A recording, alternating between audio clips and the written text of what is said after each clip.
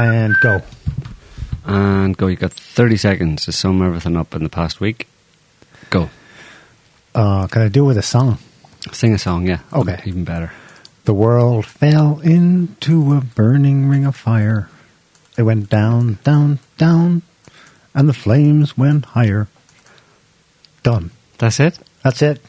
And see you next week, everyone. The world fell into a burning ring of fire. Yeah. Where's that?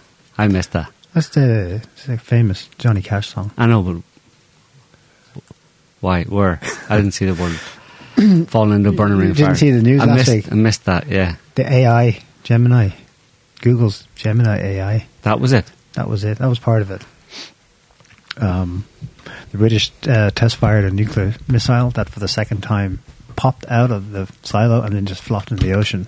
Yeah. The Houthis sank a British oil tanker. Yeah. They also hit an American tanker. Yeah. Stoltenberg of the NATO promises F-16s to Ukraine. And a campaign is started. They're going to introduce conscription here in the West to fight Russia. Yeah, right. Well, that's what they said. Yeah, right. The 13th round of anti-Russia sanctions, bigger than ever. 500 targets because Navalny. They're huge this time. They're huge. Stoltenberg, the dolt, has said that China is illegally approaching NATO. Oh, yeah? I don't know what the fuck that means. NATO is not coming. This is a direct quote. NATO is not coming to Asia, but China is coming to us. We see them in Africa. NATO's right. in Africa or whatever. Okay, Atlantic. Yeah, technically the South Atlantic's off Africa. We see them at the poles. We see them trying to seize critical infrastructure. Huh. Very naughty. Seize critical infrastructure. Yeah.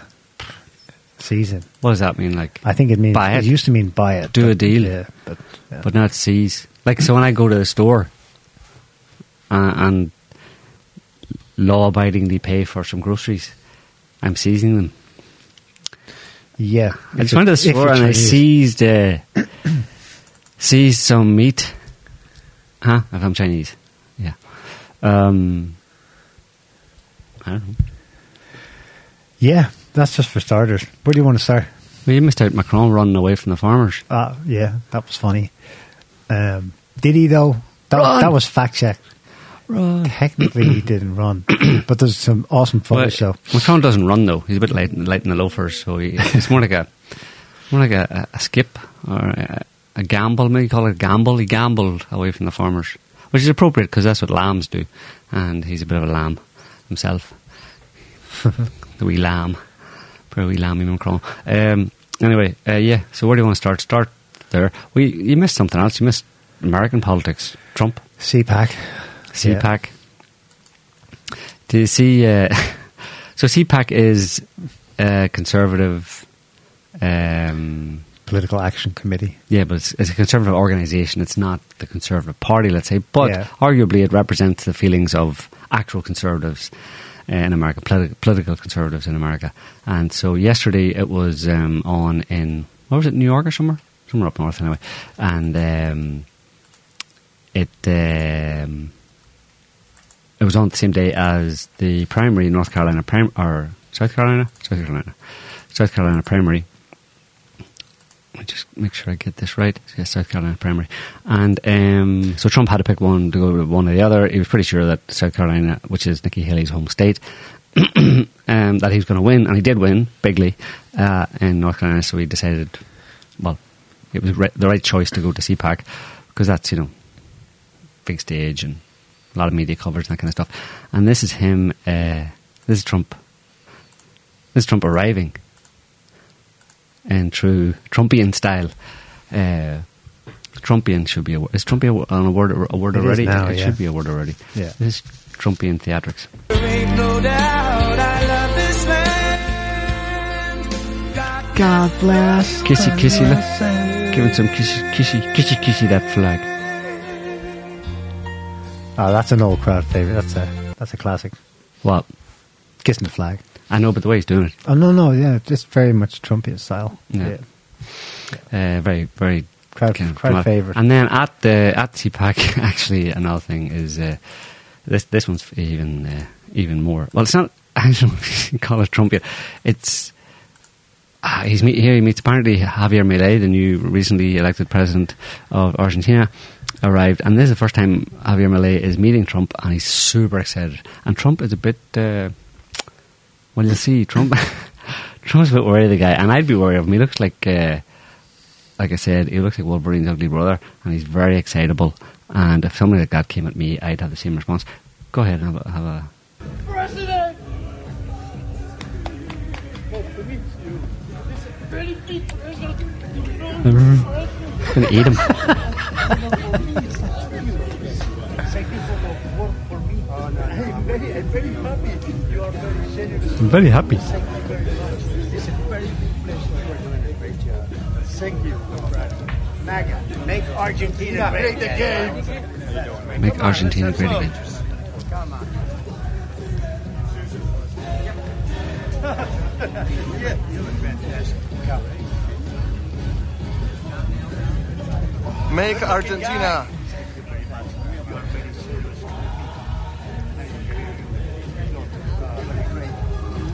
Like, get the hell back from me. Stop. Keep Get out of my personal space, you crazy, crazy person. And stop spitting on me.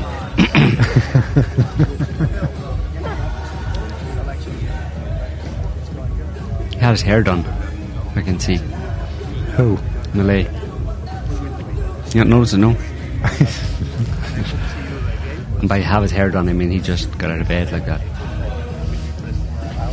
Anyway.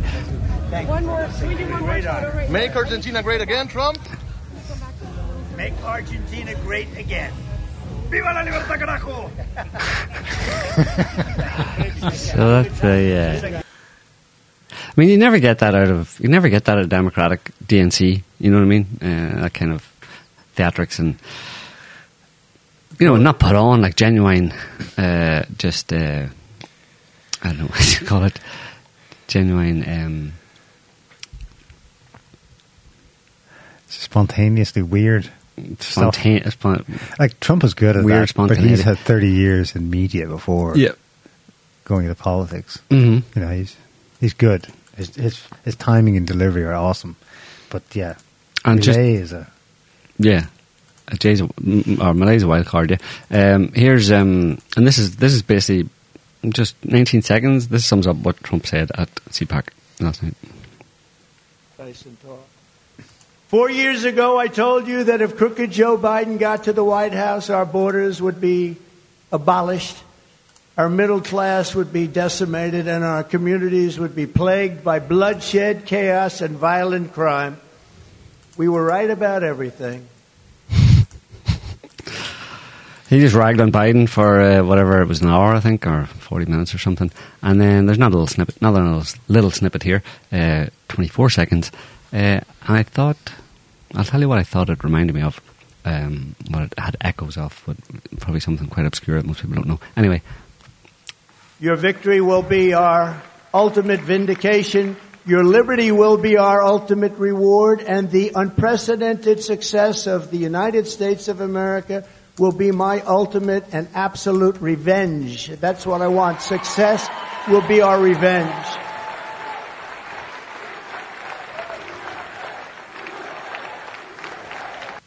Our revenge will be our success. Which is, it's a fairly... what did it remind you of? It reminded me of... I'm not sure. I don't think Bobby Sands actually said it. Maybe he did. Maybe it was someone before him. But he said our revenge will be the laughter of our children. So it's...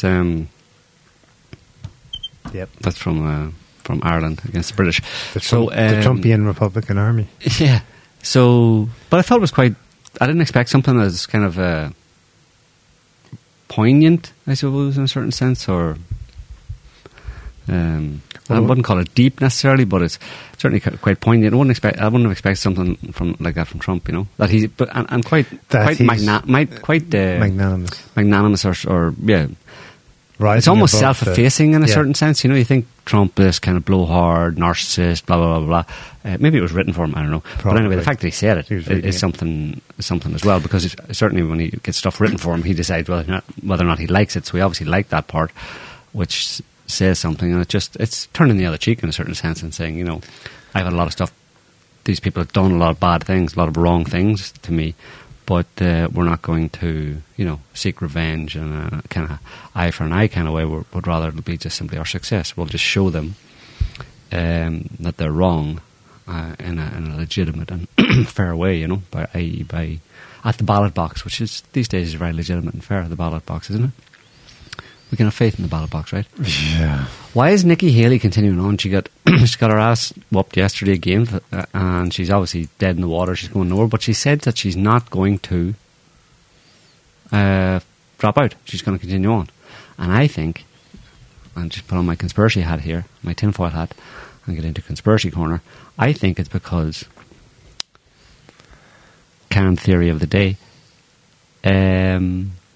hot take. My hot take incoming is that Trump is going to be assassinated for the election, and Nikki will be a shoo-in. Be perfect, because they don't want to rely on a VP, So it would have to be before inauguration, and it would have to be before the actual election. So I think Trump is going to be assassinated between now and say October this year, and Nikki Haley will be, because she's the only other one who ran for it, she'll be immediately announced as the Republican candidate, and she'll be shooed in to the thing, and she'll win over Biden, and she'll do a quick pick for a VP or whatever, and they'll get Nikki Haley I don't think they'll make it to the election if Trump's assassinated. They will. They'll have one anyway. It's not going to be the whole country going down in flames. They'll have one anyway. Yeah, they'll have one, but less than half people will vote. Did you notice? Actually, do you have that video? Put up that Trump video at CPAC again, Scotty. But don't play it. I think you can actually see it. Whichever one of the ones. Yeah. Okay, that's too close. Can you go to the other one? The first one when he comes in. No, not that one. So the very first one where he kisses the flag, basically. Yeah. You see what it says there on both sides? The slogan. Can you make it bigger? There's the word die. Now that doesn't mean diversity, inclusion and equity. That means... what it actually says is... where globalism goes to die. And of course, you know that most people in the liberal capitals have been saying for the last 10 years that whenever Trump or anyone else says globalism, it's a dog whistle for the Jews. Really? But that's not the case. That's not what Trump understands. No, but just to put up this one, just keep that where globalism goes to die, and let's have a listen to this nice lady who lost out to a lettuce, actually, a couple of years ago. Liz Truss. We have 10 years That's to harsh. save the West. Let's get to it now. Thank you. Thank you. Pretty short. We have 4 years. Thank you. They're making fun of her here because she just stands there while everybody keeps clapping. She's meant to kind of walk off, but she stands and waits until the very last person stops clapping, and then she turns around and walks away. And she's just kind of like looking at them. Thank you. Thank you. Any more claps? One more? All right. Okay, I can leave now. You meant to kind of walk off to applause rather than stay until it stops and then turn around. Anyway, but she said we have 4 years. Her speech was we have 4 years to save the West. So she's been a conservative in America, talking at CPAC, talking about American conservatism, and she says we have 4 days to save the West, 4 years to save the West. The only way the West is going to be saved is if the deep state and the Washington establishment and the people who have run America for the past 70, 80, 90 years are allowed to continue, which is, i.e. if Biden gets a new presidency, but obviously she's there to support Trump. So she's completely clueless is what I'm saying, because she's standing behind a sign that says where globalism goes to die. Now, if and that's Trump supports that, but globalism is the thing, which is basically the same, it means imperialism. And that's what people in CPAC and actual conservatives in America mean when they say where globalism goes to die. They mean where the idea of America being the policeman of the world ends. America That's what MAGA means. Make America great again. Is put America first. Stop spending all this money around the world. Stop policing the world. Stop bankrupting America by trying to police the world, and tend towards more of a protectionist policy for America. And that's why they hate Trump. And that's why that sign is at the CPAC. But she thinks, she's so clueless, this woman who lost her lettuce, she's so clueless that she doesn't understand that, right? So she thinks she can stand up there and say, we got to save the West. When she talks about the West, she's there representing the UK. Obviously, she was a former Prime Minister. So she's talking about the Western-led world order. That's what she's steeped in. But I think she's just there basically to... Did you see her speak with Steve Bannon? No. Have a listen to this. She basically tells an American audience that she was ousted in a coup by the deep state, the permanent state in Britain. So the same thing. Because Bannon talks all the time that the deep state is both British and American. It's one entity. Because what I found out when I got into number 10 is I thought that if I got to the top of the tree, I would be able to implement those conservative policies. So you think once you're Prime Minister, as a little girl thinking, if I get Prime Minister, I'll be like Churchill, I'll change the country. Exactly. That's not how it works. Exactly. And what I discovered was that I was not holding the levers. The levers were held by the Bank of England, by the Office of Budget Responsibility. They weren't held by the Prime Minister or the Chancellor. And I think that's a massive, massive problem. Hang on. You're saying the central bank, the Bank of England, is one of the things that controls. Are you a conspiracy theory person? You almost sound like Worm. You're MAGA.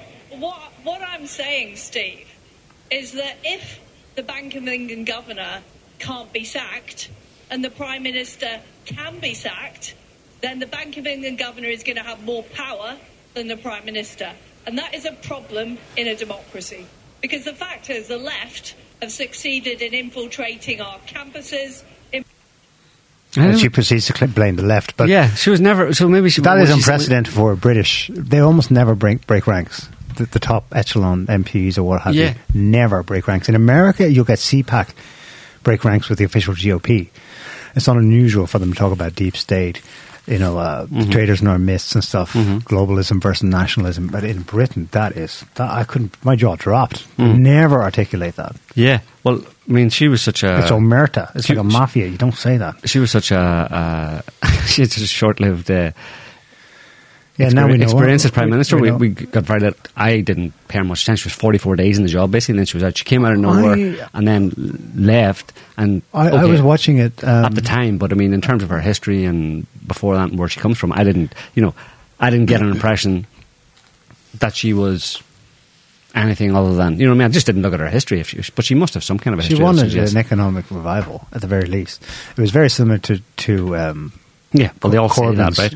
Well, yeah, they say that, but it was scary enough. Alex Durand, Mercouris of the Durands, he noticed it a couple of weeks before it happened. He said, something weird is going on here. The Bank of England's putting out statements that are really suggestive of a coup in the works, and bang, it then happened. And what they said that... they blamed her. They said that her plans to overhaul the economy in the UK won't work. Sorry, she got to go kind of thing. So, boom, that happened. And then now she's confirming it by articulating it. That's what happened. Well, she's obviously a bit of a newbie where she said there. She said when she had the naive idea that when she got to be Prime Minister that she would then have she would be the decider in chief, right? She would make all the decisions and there would be nobody above her. But then she found out Trump thought too. She found out. Well, yeah, it's amazing how these people don't understand this. A cursory study of politics in the West over the past even just 20 years. But anybody, you think a politician would be interested, right, in looking at political history, right? But apparently they don't.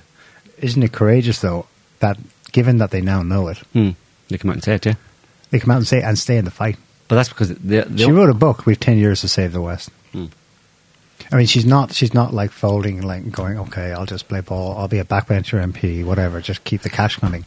She's digging in. Yeah, I don't know if she's courageous, though, or she may just be still... Well, it's all relative. Well, I think what I mean is she might still be quite naive, in the sense that if she really knew the extent of the the ways and means of the deep staters, she would keep Well, her she's mouth shut, speaking you know. to the crowd that believes that, democracy, I get to vote in, and then if I don't like them, they leave. Mm-hmm. She's saying that is how it should be. It should be, yeah. That's not how it is. So I'm going to stay in the fight until that's what is. So Right. she's putting up a fight. At least as that. Yeah, but also, I mean, to do that, I think for anybody to do that, you have to be quite naive, you know. I would even say Trump's naive, you know. Yeah, well, you have to be naive in the sense that really the only way to do it is to, have a military coup. You have to do it. You have to do it by Well, you have to force do it of or arms. not. You can't actually vote them out. Everybody who does it isn't naive, but I think a lot of people who do it are naive in that sense, where they don't understand the extent of it, you know. I think Trump understands a lot more after his 4 years and what he's seen since then as well. But the ultimate... Same thing, though. If you think he's going to be assassinated, then that's what I mean. Clearly you have to get in military action first before they fire the shots first. Wow. You cannot vote your way in. Exactly. Or you cannot vote your way in and actually enact anything Changes. you want. Yeah. We've seen that. That's obvious. He should know that. Well, the ultimate evidence of your naivety, you could say, if it is naivety, is that you're assassinated. It doesn't necessarily have to be the case. You can be fully aware of the risks and the dangers. That has happened to people throughout history, where they're fully aware of the risks and the dangers, and they could be assassinated. And that may be the case with Trump. So the fact that he might be assassinated would not necessarily be proof of his naivety. I just wonder about her, though. Yeah. You remember also, there's... I'm not saying she's going to be assassinated. Remember, she's not Trump was never... You said it yourself years ago. It was never that Trump would go from full American empire to just our borders. overnight, yeah. It would be Takes a long time to turn leverage what we have and can realistically do. I mean, even there he failed because he thought realistically he could whack Maduro in Venezuela and get the oil or whatever, make sure the oil control flows were going as they wanted. They fucked that up big time. But still, it's at least it's more realistic. It's quote America's backyard rather than, what if we just poke Russia right under its belly there in Ukraine? That would be too far. So what you have in the West is the old cleavage between the West versus the rest. That's the right wing view, and the West and the rest. That's the left wing view. In the left wing view, West and the rest is we can take the whole world and join hands and live in harmony with America as number one baby. Or the right wing one is no. They're just not. That's non-Western civilization. Really, that there are certain bounds we can't cross. You know what I mean? It's more realistic, but it still is. It's like imperialism light. Imperialism. Who, with Trump? Realistic. Well, it's a system that it's like Russian. Spheres of influence. No, well, I think it's worse than that in the sense that Trump inherited an empire basically. So he's not about to just turn around and destroy all the infrastructure of empire, but he's going to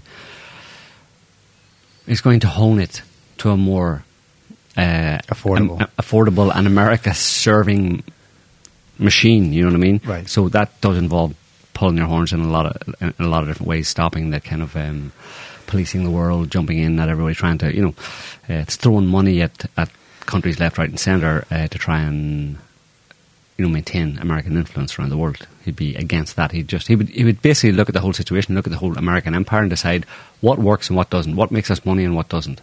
The stuff that doesn't is gone. So it's not ideological in from his perspective. His perspective is financial, but it's the ideologues in the deep state who want control of as much as possible of everybody and everything. That the problem. That obviously does cost a lot of money. Costs the American taxpayer. Yeah. Speaking, you heard Bannon mention Churchill. Yeah. What was the bust that Trump added to the Oval Room in the White House? Churchill. And Churchill wasn't a nationalist. I mean, but he also inherited an empire in a sense. You know what I mean? The problem is when you come into that position, prime minister or president, whatever, and you have a massive infrastructure that you're responsible for. It's difficult. I mean, turning that ship of state, if you know what I mean, or the ship of empire around and reducing it and turning it into America could very well be just another a country like other countries in the world with their sphere of influence. One pole in a multipolar world. Yeah. Trump hasn't said it yet, but he's basically embracing multipolarity. Yeah. Reality. Yeah, you mentioned Ukraine there. Can I just say, I've gone and goofed. I didn't bring my writing notes down here. Good. I'm too short. I'm going to have to fly by the seat of my pants, but... Jesus, we're in trouble now.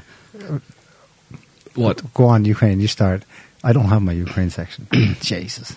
This is Valery. What's his surname? The US ambassador, or Russian ambassador to the UN. Can't remember his surname. This is just the other day. The ball guy looks like something out of the 1960s. Yeah. It's my movie. This is him. We're Dr. Evil. В ЕС, за редким исключением, нет самостоятельной страновой внешней политики. Соответственно, нет и министра иностранных дел, а есть чиновники, выдающие себя за таковых. Вся внешняя политика Евросоюза находится в руках Брюсселя, а Брюссель, в свою очередь, находится в руках Washington. Ведь в ЕС общая внешняя политика и политика в области безопасности. Что вы способны добавить к этому? Ну, расскажите тогда уж о поставляемом вами оружии преступному киевскому режиму, которому обстреливает не военные цели, а мирное гражданское население российских городов. А представитель Великобритании пусть нам поведает, как его бывший премьер Борис Джонсон отговорил киевские власти заключить уже парафированное в апреле 22 года мирное соглашение с Россией, вдохновив Киев продолжать боевые действия и обрекши на смерть десятки тысяч несчастных украинцев, брошенных на фронт в качестве пушечного мяса. Я не буду слушать ритуальные заклинания представителей европейских столиц. Пусть они упражняются в своем красноречии друг перед другом, засоряя эфир своими лицемерными Благодарю вас. Clogging the air with their hypocritical sentiments. So the ritual statement, that's really good. Yeah, the reason in short, they're all cooked. Yeah. Yeah, and all just clients of, as he said, Brussels is in the hands of the EU. EU countries are in the hands of Brussels, and Brussels is in the hands of Washington, D.C. So then, immediately afterwards, you had Sikorski, who is the foreign minister of Poland, husband of Anne Applebaum of the Council of Foreign Relations, deep stater in the US, and he's the guy also who posted that tweet a year or so ago. Thank you, America, or thank you, USA, with a picture of the Nord Stream 2 kind of explosion, let's say, or outgassing. So he's now the foreign minister of Poland. He's a career diplomat, very transatlantic Anglo-American, or Polish-American, Anglo-American, whatever. And so anyway, we don't want you to play this. I want you to actually jump forward to 240. Because he just tries to refute everything that, what do you call him? Valery just said there. He just says, you're wrong on this, you're wrong on that, blah, blah, blah. But there's something very interesting he says at 240 or so. Scotty has it there. Go ahead. He says that this is a perfidious proxy war by the West. My advice is, don't fall into the Western trap. Withdraw your troops to the international border and avoid this Western plot. Okay, he also says that there was an illegal... So in attempting to refute, because Valery went on to say that, he basically... He said the quiet part out loud. Well, Valery, the Russian representative had said that it was basically a Western-inspired war using Ukraine to attack Russia as a proxy war. And this guy, a Polish foreign minister, says... Yeah, you said about that it was a proxy war. Well, my advice for you in that situation is to just withdraw your troops from this plot, as you call it, of a proxy war. So he didn't refute it. He didn't say that's nonsense. He just said, in that case, assuming it's a proxy war against Russia by the West using Ukraine, you should just back out to save yourself the problem. And the Russians responded and said, no, because those 4 regions have joined the Russian Federation, so Ukraine should back out. Mm-hmm. Yeah, of course, they're not going to do that, but it's interesting that he just more or less didn't deny it, and it's a tacit admission that, yeah, you're right, it is a proxy war, which just blows everything else.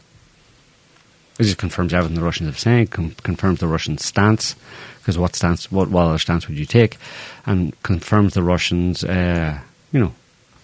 moral right to do what they're doing, to having invaded Ukraine to protect their interests, because this was a war, brewed up by the West, by the US in particular, against Russia using Ukraine.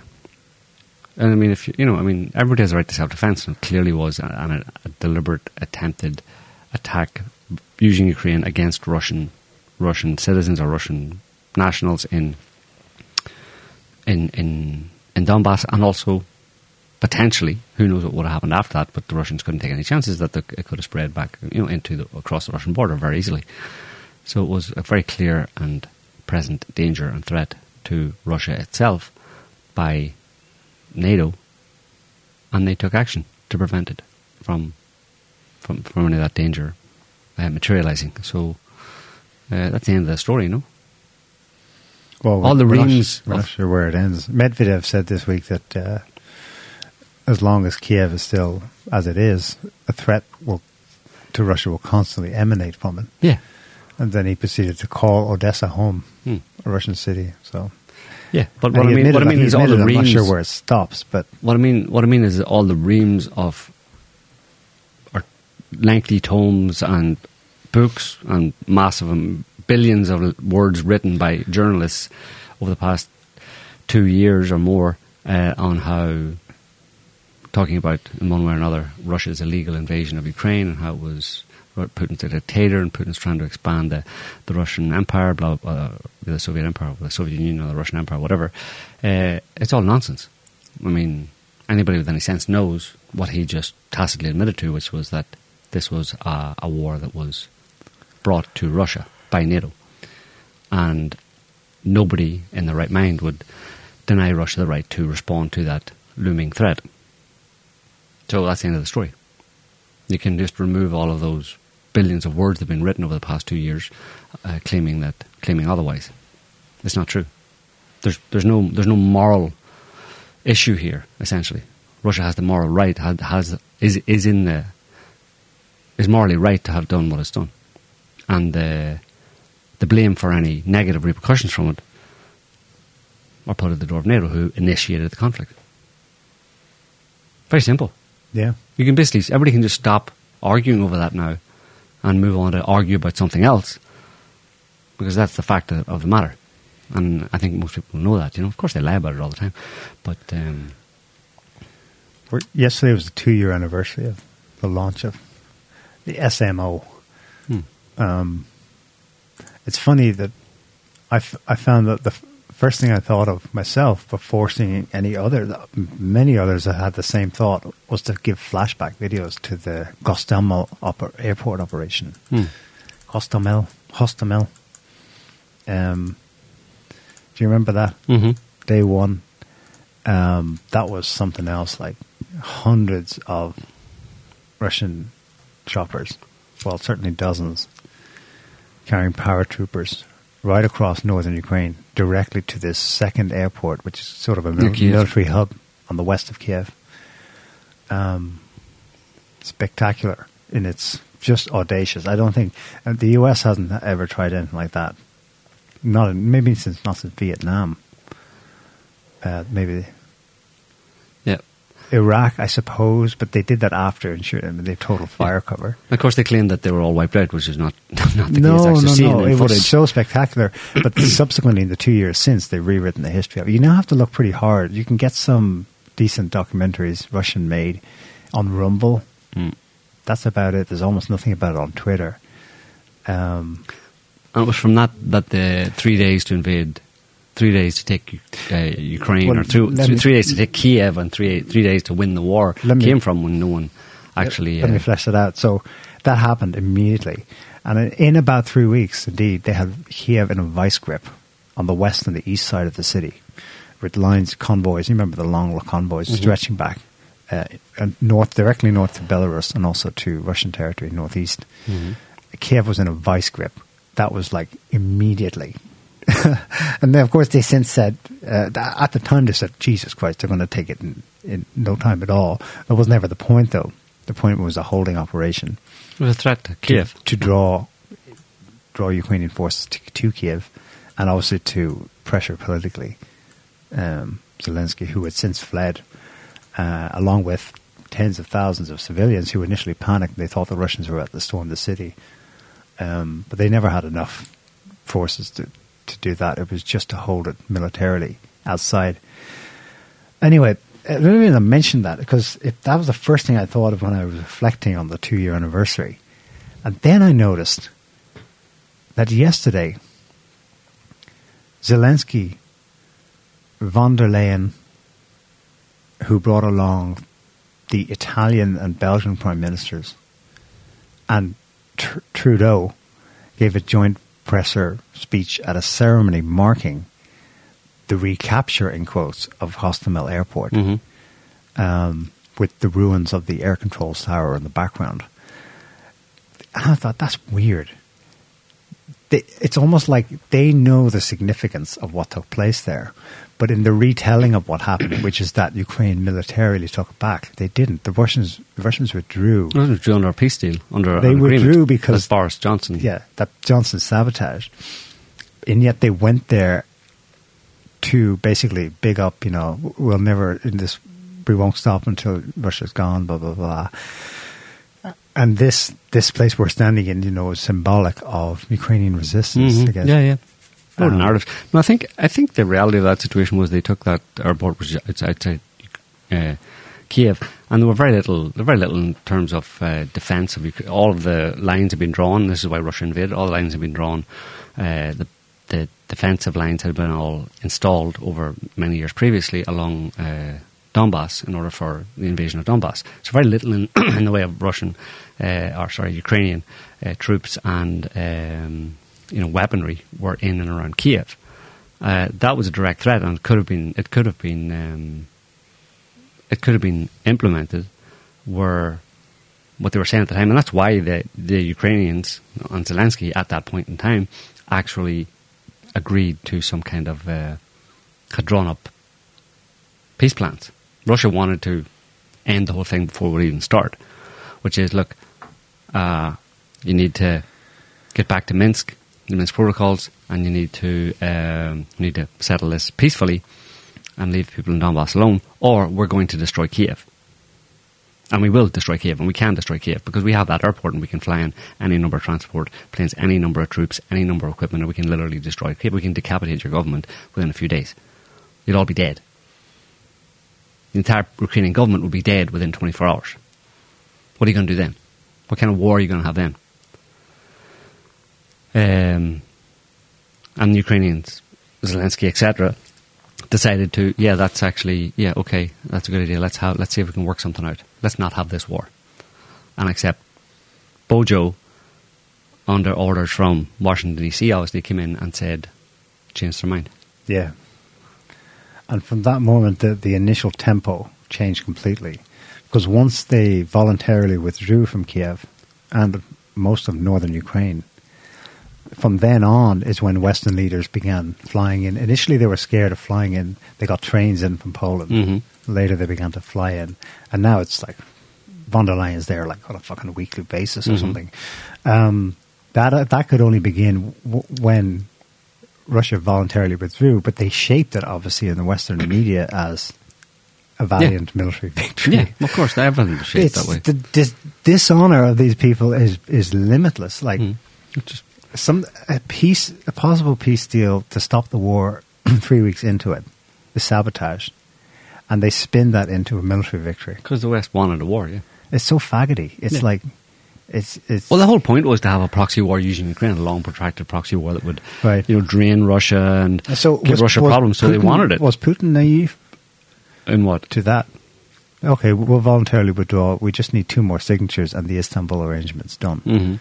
That's what he thought, I presume. Mm-hmm. Hence he did it. Well, he was testing the water. You can't never be sure, but you test the water to see to what extent there is decision-making power within Kiev. If there's anybody, including Zelensky and the people around him, if they have the ability to turn around and say, no, look, we're an independent country and we're not going to go along with your plans because it's not in our interest.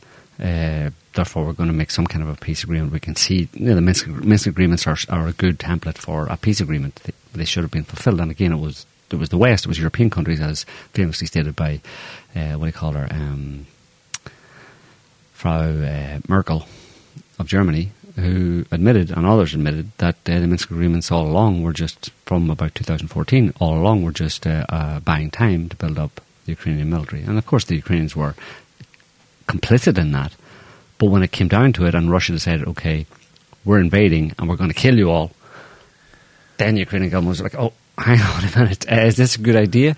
But whatever kind of leverage was used, whatever convincing arguments were made by Boris Johnson on behalf of Washington DC and the Brits, maybe they were coerced into it in one way or another, you know. Yeah, I'm sure there's some of that going on. I think it could be simpler than that, or the immediate factor would have been, oh, they withdrew their troops. Okay, cool. We can screw them over. Let's just keep going. That's stupid, like. And we'll tell Westerners that we chased them out valiantly. Yeah, and then they'll be like, "Yeah, go Ukraine." Yeah, once the threat had been lifted, it's almost like it's just perfidious. It's perfidious Albion. It's perfidy of Washington DC. Like, and it's not the first time. But Russia, Russia has its own interests and stuff, and it can't.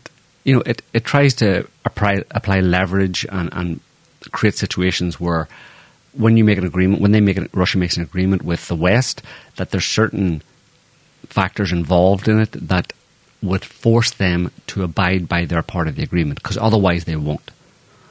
And they try to do that, but then they slip out of it at every opportunity. So when they made that agreement and signed it, and the Ukrainians said, okay, you withdraw your troops from Hostomel and leave Kiev alone, and we'll work this out peacefully.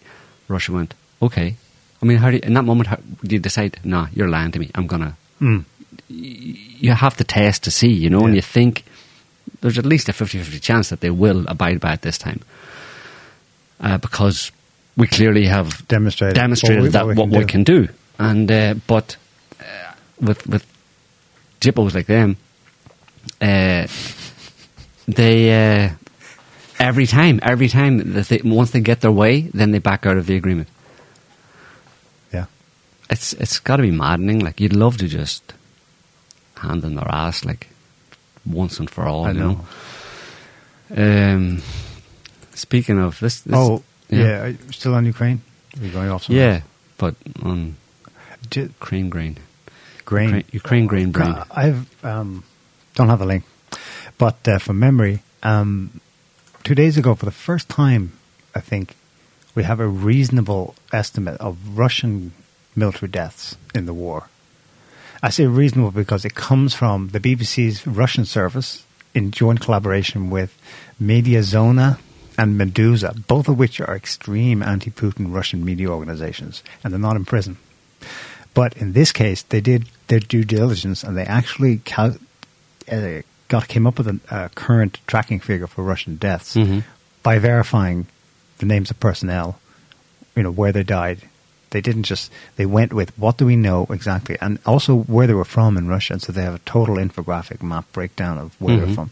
The death toll for them, that can be verified name by name, is currently, as of last week, 44,500 Russians. That sounds about right. If you consider that Ukraine's 10 to 1, yeah. There's 400,000 Ukrainians, at least. Well, that's the figure last August was 500,000, but that's for Ukrainians, but that was both KIA and wounded. But maybe with the last winter. So 40,000 is the number of Russians dead. Yeah. I'd say there's probably upwards of about 400,000 Ukrainians killed, yeah. I mean, it's probably somewhere between 300,000 and 400,000, yeah. The estimates all along have been, and this is over the course of 2 years, have been somewhere between 78 to 10 to 1. And if you look up quickly to Google it, the vast majority of Western media statements citing the Pentagon and the British MOD are similar figures, around 40 to 50,000 dead Ukrainians and 300 to 350,000 dead Russians. All they did was change them. Yeah. Anyway, this gets us into farming a little bit. This is the Polish farmers. You talk about European farmers, French farmers, etc., protesting and stuff, but Polish farmers have been protesting. Essentially, it's at least in part for exactly the same reason. Yeah. This is 8 wagons of Ukrainian grain coming to... You can go ahead and play. Coming to... Yeah, we don't need a sound. Ukrainian grain being transported from Ukraine to Poland. Yeah. And, you know, there's been a thing. It's been ongoing for quite a while, actually. It's like it was last year they were talking about this already. Polish farmers not happy about it. And, you know, it's spun in the media as just cheaper Ukrainian grain. Yeah. Right? So Ukraine can somehow just produce cheaper grain. But why wasn't this an issue before? Or a major issue before? Because Ukraine has been producing grain, sunflower seeds, sunflower oil, etc., for a very long time, and shipping it to many places, but including since Stalin's collectivization, exactly, including Europe, including Europe. But suddenly, it's in the past 2 years because of coinciding with the conflict, it's become a much bigger issue now. The thing that seems to be happening is that in order to finance Ukraine, to keep Ukraine propped up, and to as one of the ways in which the West supports Ukraine, particularly European countries, is that they're buying a lot more Ukrainian grain and other products from Ukraine, to whatever extent they're still able to reduce it, which is still significant. They're buying a lot more grain and paying Ukraine for their products. So they're trying to keep Ukraine running as a country in the same way that it ran before, which is, you know, doing trade with the things that it trading with Ukraine on the basis of the things that it produces, you know, buying its products. But they're buying a lot more than they did previously. Buying in exchange for support. It's more like we'll pay the salaries of all your public state workers. You just give us, keep it shipping. Yeah. And that's easy to do because the biggest contractors, owners of either owners of the farming outright or buyers of the produce of farmers are American venture capitalists. Right. BlackRock. Pension funds. Yeah. BlackRock, State Street. Yep. But I think the problem is that they're buying a lot more of it and shipping a lot more of it into European countries. And the first countries on, obviously, Poland, countries on the Ukrainian border. But then it's coming all the way to all the way to France and other European countries, and that's impacting local farmers because it's driving the price down, and there's an oversupply. So there's not as much need. So you have French farmers who are producing a lot of their own. Obviously, a lot of France is a very big farming country and produce a lot of different cereals. And what are they going to do whenever priority has been given to Ukrainian grain in large quantities and at a lower price? Supermarket chains and different manufacturers are buying it at a lower price because it's from Ukraine, and that's the deal that's being made with Ukraine. You know, so and that brings us on to wait before we go, just to clear, you didn't actually say it. Was that train stopped? Yeah, and sabotaged by Polish farmers? Yeah, crazy. That's not. They're dumping it. We saw images of that last month. The French farmers were stopping trucks coming in and just throwing out anything. Well, specific things. They didn't just randomly smash stuff up. Mm-hmm. And then we have this. So ongoing. So farmers, people probably know, several weeks ago, French farmers were kind of doing what French farmers do when they get angry, which is they go and spread manure and block roads and block highways and all that kind of stuff.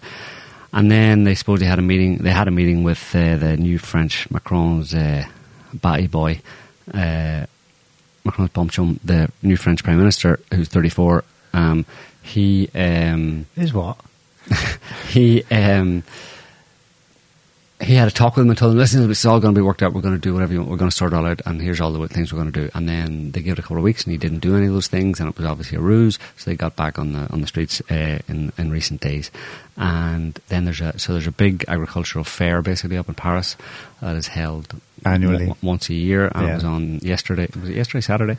It's a French farmers' CPAC. Yeah. Exactly, and farmers were there, but they weren't happy. They weren't there just to kind of to peddle their wares. They were there to, protest basically. And so I don't have the video of them, but there's video of them clashing with police. Police are inside the actual.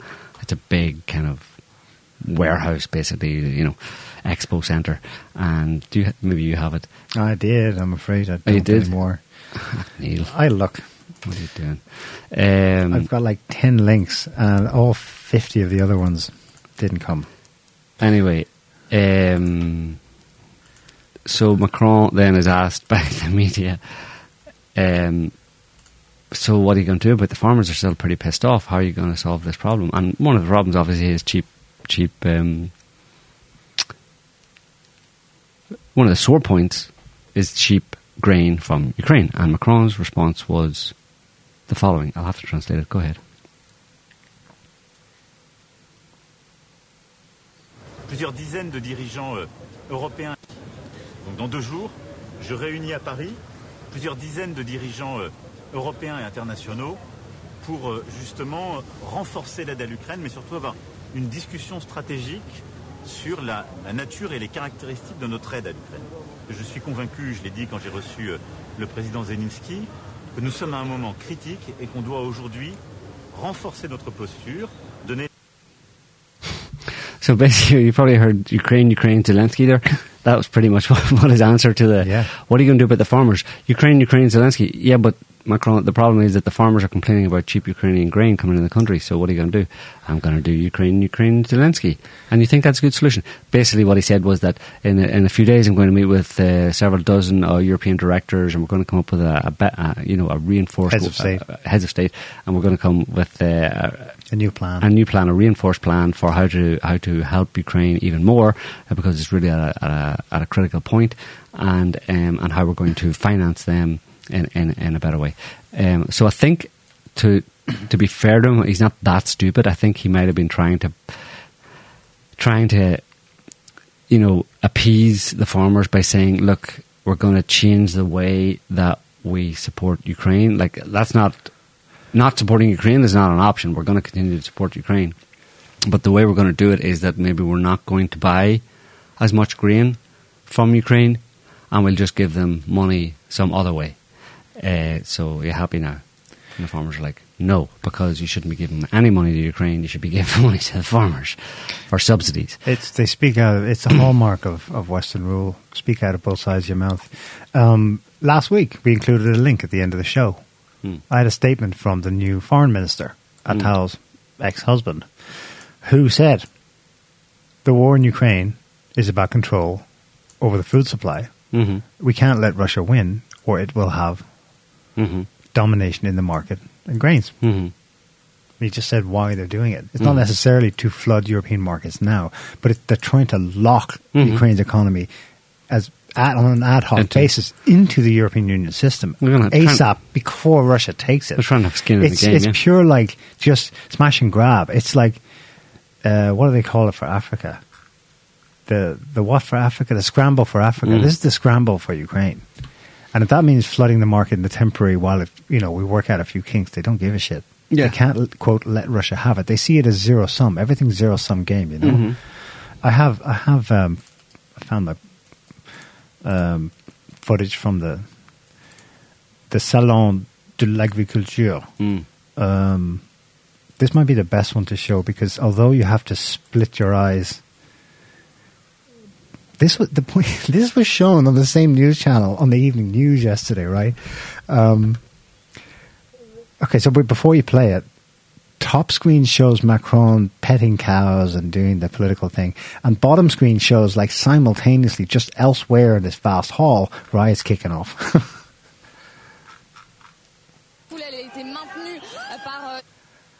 Et la foule, elle a été maintenue par une ligne de CRS, et là ça a complètement dégénéré parce qu'il y a plusieurs personnes, plusieurs agriculteurs qui ont forcé le passage avec les CRS, et comme vous le voyez,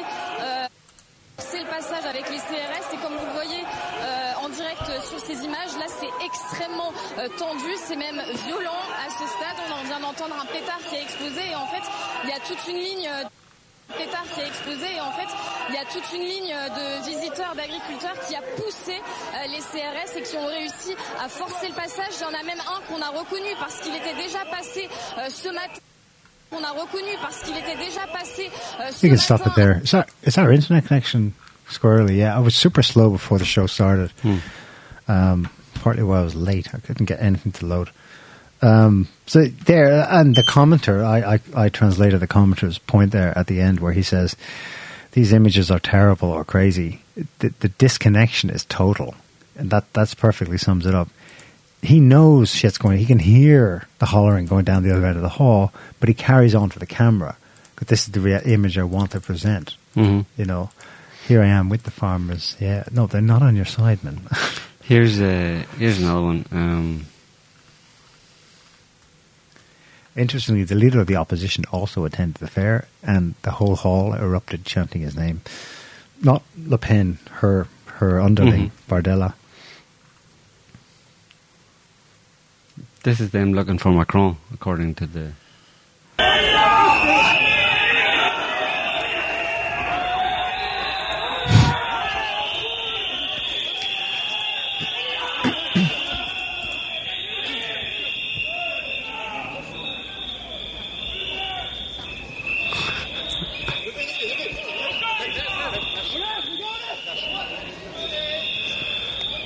Protect the president. Well, yeah. Those guys are security for the event. Yeah. But then what happened was, there's other videos where there's hundreds of people with orange armbands. Those are plainclothes police in France. And then there's footage of the CRS, the gendarme riot police, being called in by the hundreds. Well, but it was never threatened to get that serious. They smashed down the EU stand or something. But I saw interviews with people who were participating, and it was light enough. That wasn't a real French. This is the prefect riot. of the region. No, yeah, there's a prefect of the region just turning tail. He walks in I don't know, he's planning to go and say something or talk to someone, but you notice the riot police with him already. Let's have a watch there. Here's a lot of whistling. Yeah, let's not do that.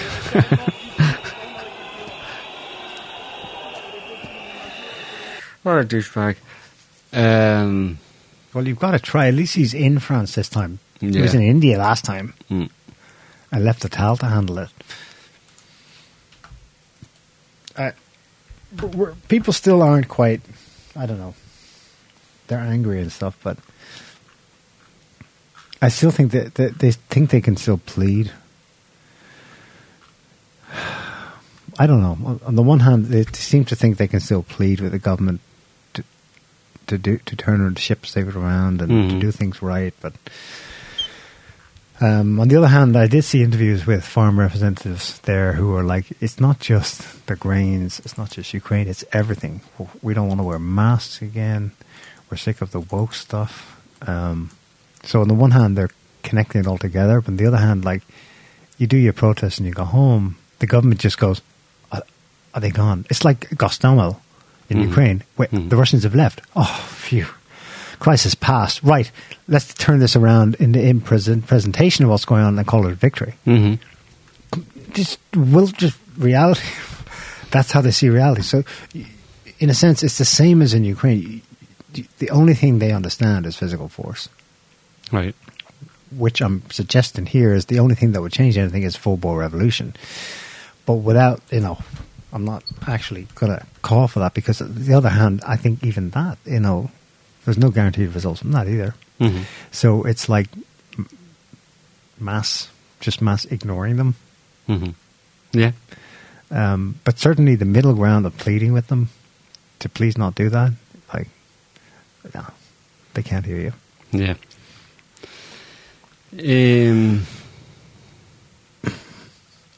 Navalny. Oh Jesus, that came and went, didn't it? Yeah, it was last week's Russia hate week. Yeah, 13 rounds of sanctions because Navalny. Mentioned that already. This is apparently is he the head of the SBU? Yeah, he's the head of the Russian or Ukrainian intelligence. It's no point in really playing it. We'll put it in the show notes, but the official translation is this is the head of Ukrainian intelligence saying, I may disappoint you, but what we know is that Navalny really died from a blood clot. So Putin didn't personally assassinate him. Yeah. being the kind of Russian he was, he probably insisted on getting Pfizer vaccine 5 times because the West is the best. Mm-hmm. Navalny, I mean. Yeah. Yeah, Navalny. I pointed out on Twitter that, technically he wasn't the head of the Russian opposition. And that caused a bit of a kerfuffle. I pointed out that based on election results, the head of the opposition in Russia is the leader of the Communist Party. And that got derided big time. Mm-hmm. You don't understand anything. In Russia, that's like the fake opposition. Yeah, no shit. But the West is telling everyone that Navalny was the actual leader of the Russian political opposition. Mm-hmm. In the West, especially in the United States and the UK, whence all this propaganda comes from mainly, that means something specific. That means Keir Starmer of the Labour Party. Mm-hmm.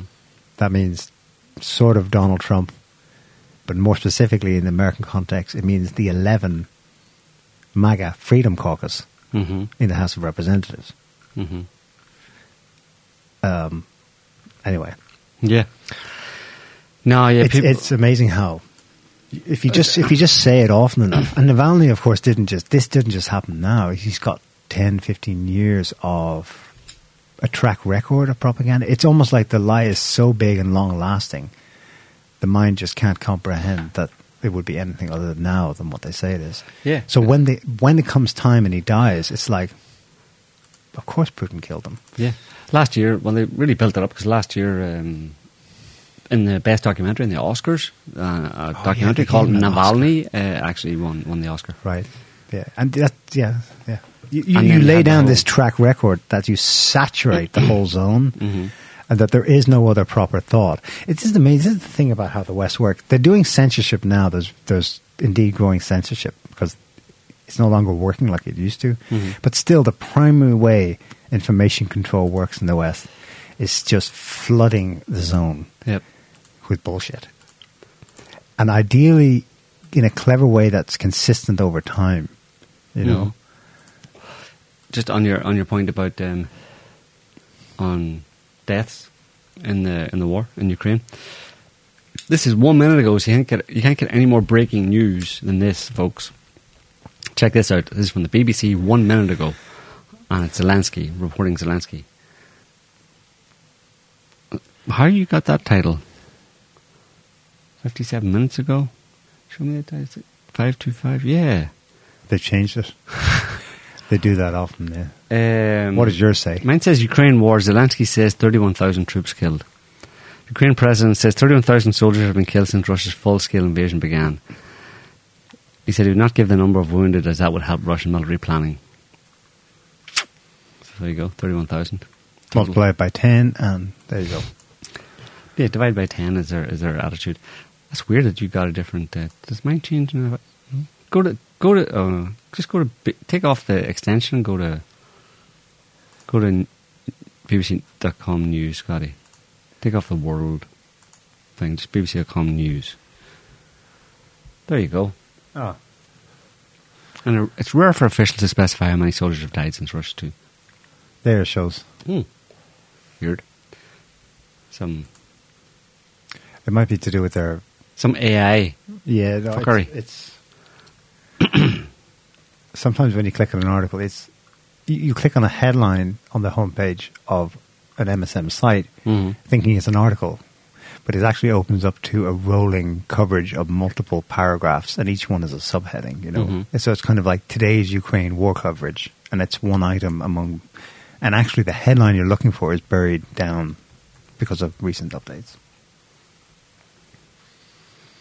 Yeah. Well, that's Zelensky.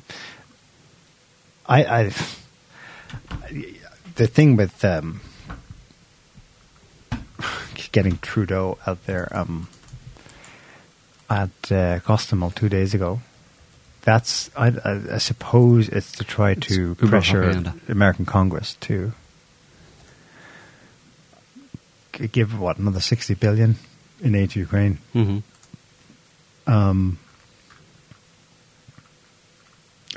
I don't think it will. I don't think they're going to get it. I think that those kind of articles around New Year where they were saying, it looks like Russia's going to win this, realistically. I think that's the prevailing mood in the United States. That what?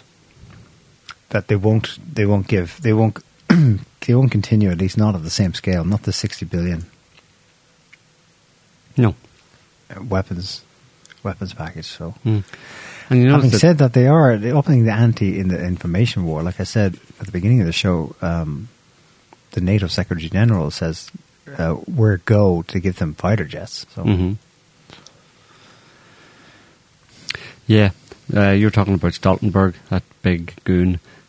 He's classy. He's a perfect person to be a NATO chief. He was saying that they're going to get. He said during the week that they would soon get. The much fabled F-16s that Ukraine's going to get from America. They're going to get them, and they will be allowed to use them to launch attacks anywhere in Russia. Yeah. Which obviously is a red line, but there's just so much talk and so much propaganda, and it'll go where it's going to go, regardless of what any of them say. You know what I mean? But they certainly can't drag it out for. Their goal all along has been to give Russia its Vietnam Part 2, right? So they tried to give Russia its Vietnam in Afghanistan with the Mujahideen back in the late 70s, and they're using the same game plan, which is basically just they're using exactly the same game plan. Essentially, they just substituted Mujahideen for Ukrainians, or the other way around. Substitute Ukrainians for Mujahideen, and it's just in their hubris, keep them busy, basically. Well, no, I think they said it at the outset that the goal is to collapse the Russian economy. Well, yeah, ideally. But in the event that doesn't happen... in their hubris, they really believe that, because that is what happened in the 1980s. So the death toll of Russian KIA in Afghanistan was around 15,000. They're currently at 3 times that in 2 years rather than 10. But the Russian economy has grown every year since it. So they're handling a different beast, but they still think it's the similar-ish to the one of old. Well, they're trying desperately with their sanctions and all that kind of stuff, but they're obviously not working in a more globalized world, or in a more multipolar world, with Russia being totally different country than it was in the late 70s and 80s. But even despite the evidence that its economy is growing, all that kind of stuff, they figure, well, we just keep doubling down, because at the very least we're giving them a problem, right? We're still giving them at the very least we can still call Putin a dictator and isolate them from a propaganda perspective, if nothing else. Even if everything else goes Russia's way, we can still use it to call Putin a dictator and say Russia's a gas station with like nukes. Jon Stewart did in a ha-ha moment in his second show last week. Yeah. He was countering Tucker Carlson's feel-good, positive propaganda videos where he's shopping in the mall and in a supermarket in Moscow. And he played a bit, and then he paused it, and he said, yeah, Tucker, they have all those nice things like palatial subway stations, and we don't, because that's the price of freedom, Tucker. Freedom. And then the crowd goes, ha ha ha, yeah. Yeah, freedom. Just say freedom isn't free. It costs folks like you and me, which was the mantra of the right after 9/11. And here's a lefty using the same thing. Okay.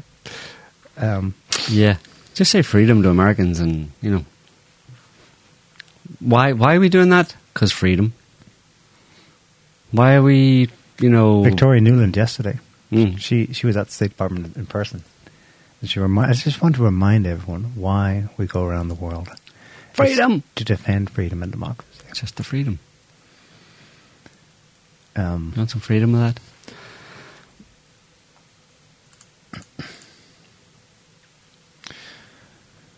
Yeah. High drama in British Parliament Tuesday. The Labour Party and the Scottish National Party wanted a debate on Israel-Palestine ideally leading up to a vote condemning Israel's genocide, either supporting the ICJ in framing it as genocide or something like that. But a terror threat shut it down. At least that's what the Speaker of the House said when he refused it initially. I wonder, obviously people were skeptical and said, oh God, they would say that, wouldn't they? But I think I have it here. If you listen to what exactly he said, he was very specific that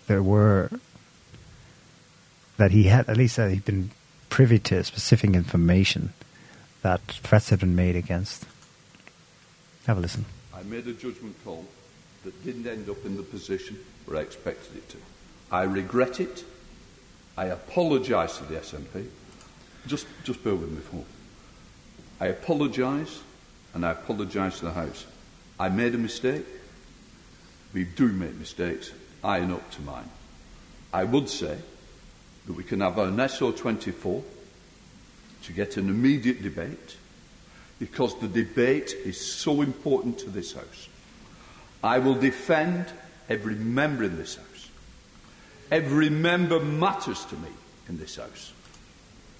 And it has been said, both sides, I never, ever want to go through a situation where I pick up a phone to find a friend of whatever side has been murdered by terrorists.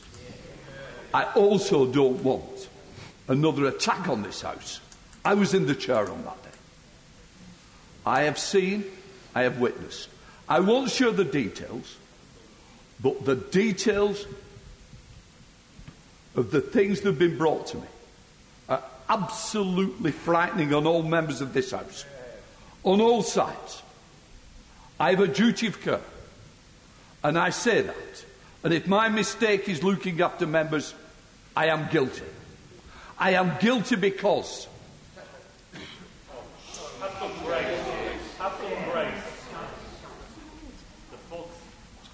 I have a duty of care that I will carry out to protect people. It is the protection that led me to make a wrong decision. But what I do not apologise is the risk that's being put on all members at the moment. I had serious meetings yesterday with the police on the issues and threats to politicians, threats heading to an election. And I do not want anything to happen again.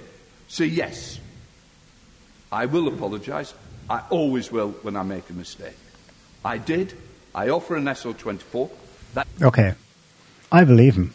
The only question you have to ask yourself is, when he says, I've seen credible threats from terrorists, would Muslim terrorists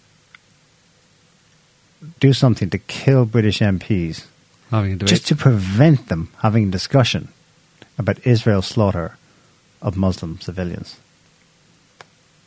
So terrorists, yeah, but who?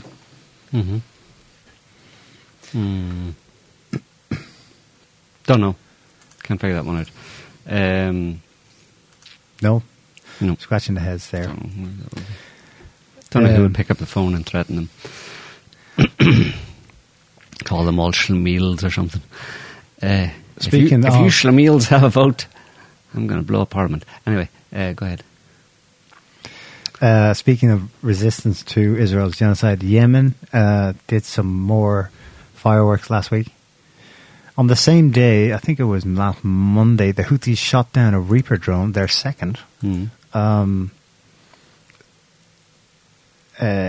Successfully hit, and we know they did now. They tried to cover it up at first. A UK cargo, was it an oil ship or a cargo ship?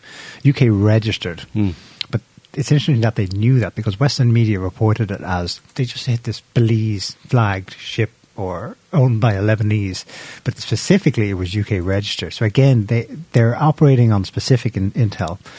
They also hit two more US ones. I think the latter is their claim, but we have evidence that they did hit this cargo ship, which was called the MV Rubimar.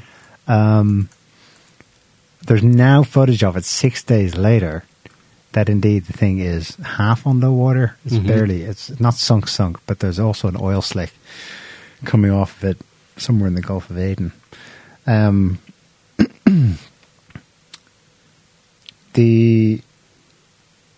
Like I said, they hit 2 US ships. Then there was another wave yesterday, another wave of Anglo-American airstrikes against Houthi targets in Yemen, claiming they hit the missile sites from which the things are fired. Did they? Because today Yemen just hit another ship. Don't have the link here. So from memory, the one they hit today was, I think, another American one.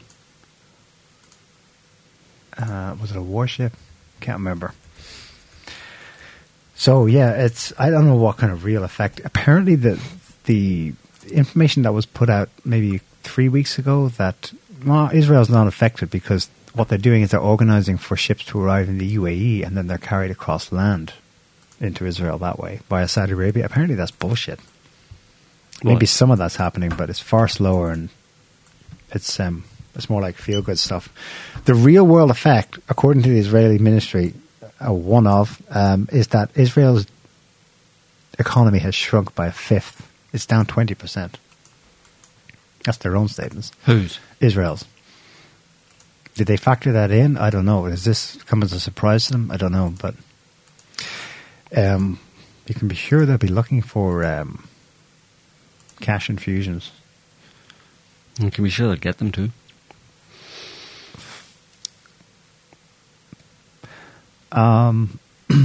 Apparently, I haven't seen any Russian report on this, but apparently Transnistria, that little sliver of land between Transnistria,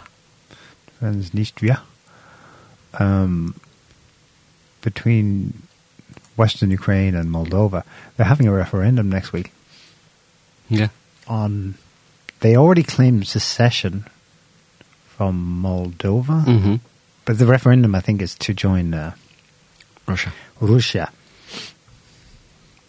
That could be a sign of something to come with respect to the Odessa region. No, it's not confirmed. Institute for the Study of War, Transnistria may organize a referendum on joining Russia. We'll see. The only thing I've got is do you want to talk about Google's AI thing where they don't let you see white people? Did you know Irish people were black? Always have been. Always were. Black gingers.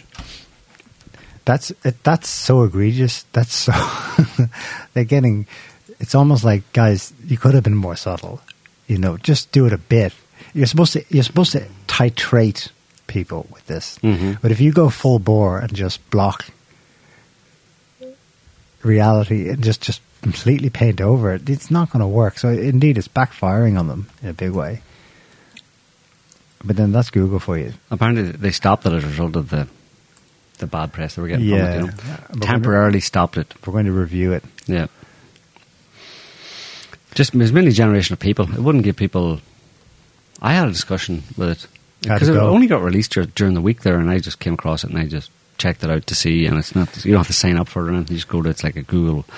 It's from google.com. You can get to it or whatever, and I had a discussion with it, and I just wanted to show... I asked it to show me a picture of... I checked the Pope thing first. Yeah.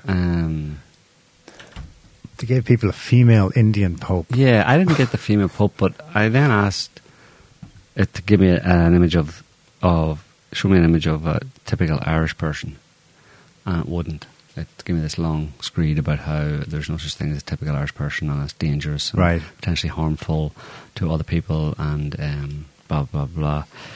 And then, so then eventually, after having this ridiculous conversation with it, which is really just the product of the mind of Google programmers, woke Google programmers, I just said, okay, show me an image of an Irish person. I moved out of a person from Ireland or something like that. Because I understood what his point was. It didn't want typical or average Irish person. You had to remove those terms. And I just said, show me an image of Irish people. And it showed me a collage of some Irish dancers and different people like that, but all of them were white. And so I said, well, there you go. I said, there you go. You've just proven to me that what we've just been discussing, which you weren't agreeing with, which was that, since a large majority of, and I kept on saying a large percentage of Irish people are white.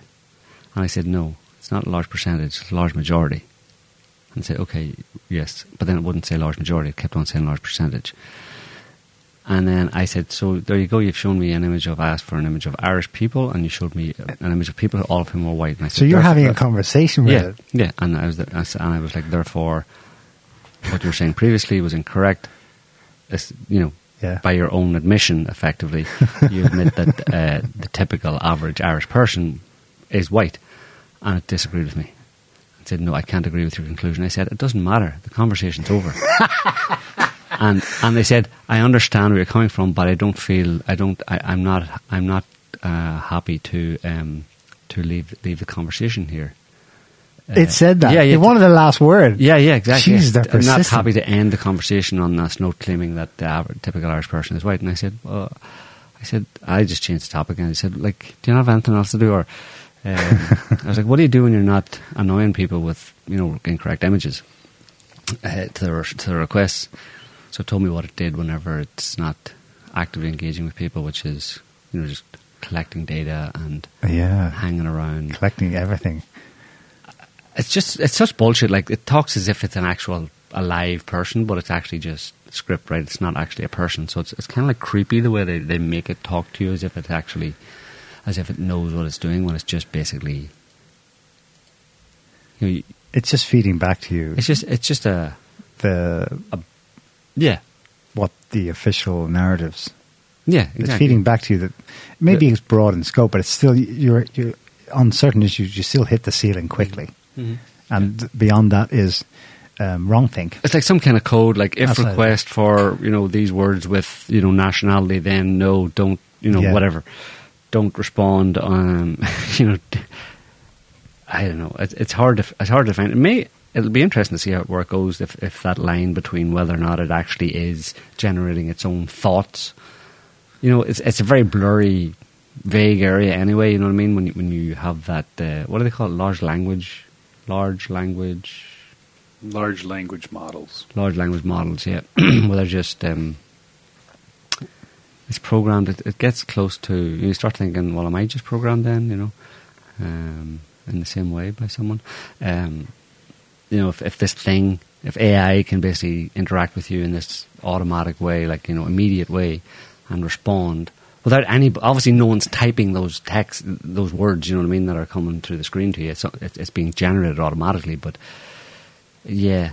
On last week's evidence, there's nothing to worry about, because it just took maybe a few thousand people that we saw on Twitter, maybe elsewhere as well, outsmarting the thing in a funny way, not just putting questions, not just doing what you did and finding the ceiling, but then tricking it. There was one guy who said, okay, so show me images of, what did he do? Vikings, and they gave him blacks. But someone did a reversal where they're like, I can't remember what it was, but they got it to do something racist, actually racist, by just flipping a few things and getting it, basically like trolling it. You trap it into saying the wrong thing, and then you go, there you go, stuff like that. Basically, I don't worry about it. I think it was Elon Musk who said in response, he was promoting his own with Grok AI that he set up. And he's like, oh, we absolutely have to get this up and running and out there, because Google's domination of this market, in quotes, or this field, it just spells the end of Western civilization. They really are invested in seeing it this way, that we're all doomed unless we can either keep AI open or manage it in some way or keep it on the right side, in quotes, whatever. I'm like, guys, there's no way these things Well, maybe there is a way. I mean, you keep an open mind about this. I don't think they're going to actually have AI that can outsmart the smartest of people. Maybe a bunch of us, yeah. Maybe most of us, yeah. But still, the smartest, optimally functioning human brain is far quicker at intelligent pattern recognition. Once things get more complex, than an AI will be far quicker in, okay, scan these million images and find the pattern. Yes, hands down, they win. They'll even be smarter in chess, for example, because it's all fixed. There's only a certain amount of rules, and they can calculate it, boom. But there are human things that our brains are just light year. I mean, it's like orders of magnitude more complex than what it can do. But that's not the question. The question is what AI will be used for and what it will run. It's not going to be like there's going to be AI robots going around having debates with people, or they're going to be working in the store. They're going to be, you know what I mean? I don't think it's AI robotics. It's AI as a kind of, you know, phenomenon in itself, as effectively as a computer program running things behind the scenes that make society function, basically. You know? Yeah, the specific worry Musk cited was that he was worried that AI, like Google's Gemini, would become the repository for hundreds of years into the future, who knows how long, of the history of Western civilization. Or Wikipedia, right? That they would change it now and thereafter. No. What's more likely to happen is that civilization is going to collapse as we know it anyway, either because of human stupidity, wars, economic collapse, system collapse, or wildcards like environmental issues, like asteroids knock out the satellites, or the Russians say, fuck this, and they start shooting down satellites. Your technological repository isn't going to last forever with current trends. Yeah. And so we're going to revert to, in some form or another, the longer-lasting original repository of history, of everything, which is the human brain, oral history. That will always be there, as long as humans are alive. Yeah. The techie stuff, like, that only lasts as long as the lights are on and powers, you know, and the internet connection is good. It's so, like, ephemeral. It's oral history. It's people's memories. Now, I agree, people's memories now are shit because of their saturation with fake news and superficial moment-to-moment stuff. They can't remember shit. But they will. They suffer enough, and in the circumstances, they know they will re-engage the brain that holds long-term memory. You know, the people who could hold in their brain like thousands of lines of ballads and oral history of where they're from, who they are. One would hope. No? Well, that doesn't go away. That's still in the software of the brain. It's in the information field. It's there, but we have the means to, the antenna, to access it. It'll be painful to have to relearn that, how to do that, but it can be done. But satellites and it can be your job. They saturated the near Earth environment with satellites, saturated everything with fiberglass and data warehouses. And, you know, one decent Carrington event, it's history. Yeah. All right. I've said my piece. That's all I've got to say for this week. Apart from, I was going to tell you about a neighbour gave me a new roof for the house for free. Oh, good. We could use one. He said it was on the house. Oh, Jesus. That's the worst one ever. Oh, my God. Puns. That's just, no. No. That was best ever. No. All right. Thor like that. Thor like that joke. We're going to leave it there for this week, folks. Thanks for listening, watching, tuning in. We hope you enjoyed the show. We'll be back next week with another one. So until then, have a good one. See you later. Thanks for watching. Bye, all. Can't stop the signal now.